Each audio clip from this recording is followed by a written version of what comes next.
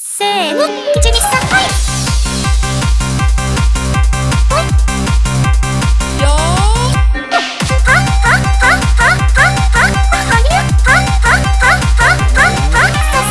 これよりご覧に書きますのは特技の口の猫です。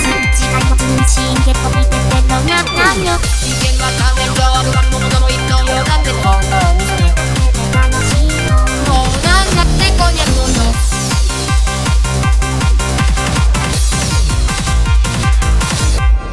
どこからともなく現れてすぐどこか行っちゃって信じすぎのジャンクを待ったら一日全中追いかければと本勢そう時間は全然面番が人の心は複雑がいいでも本気でそんなこと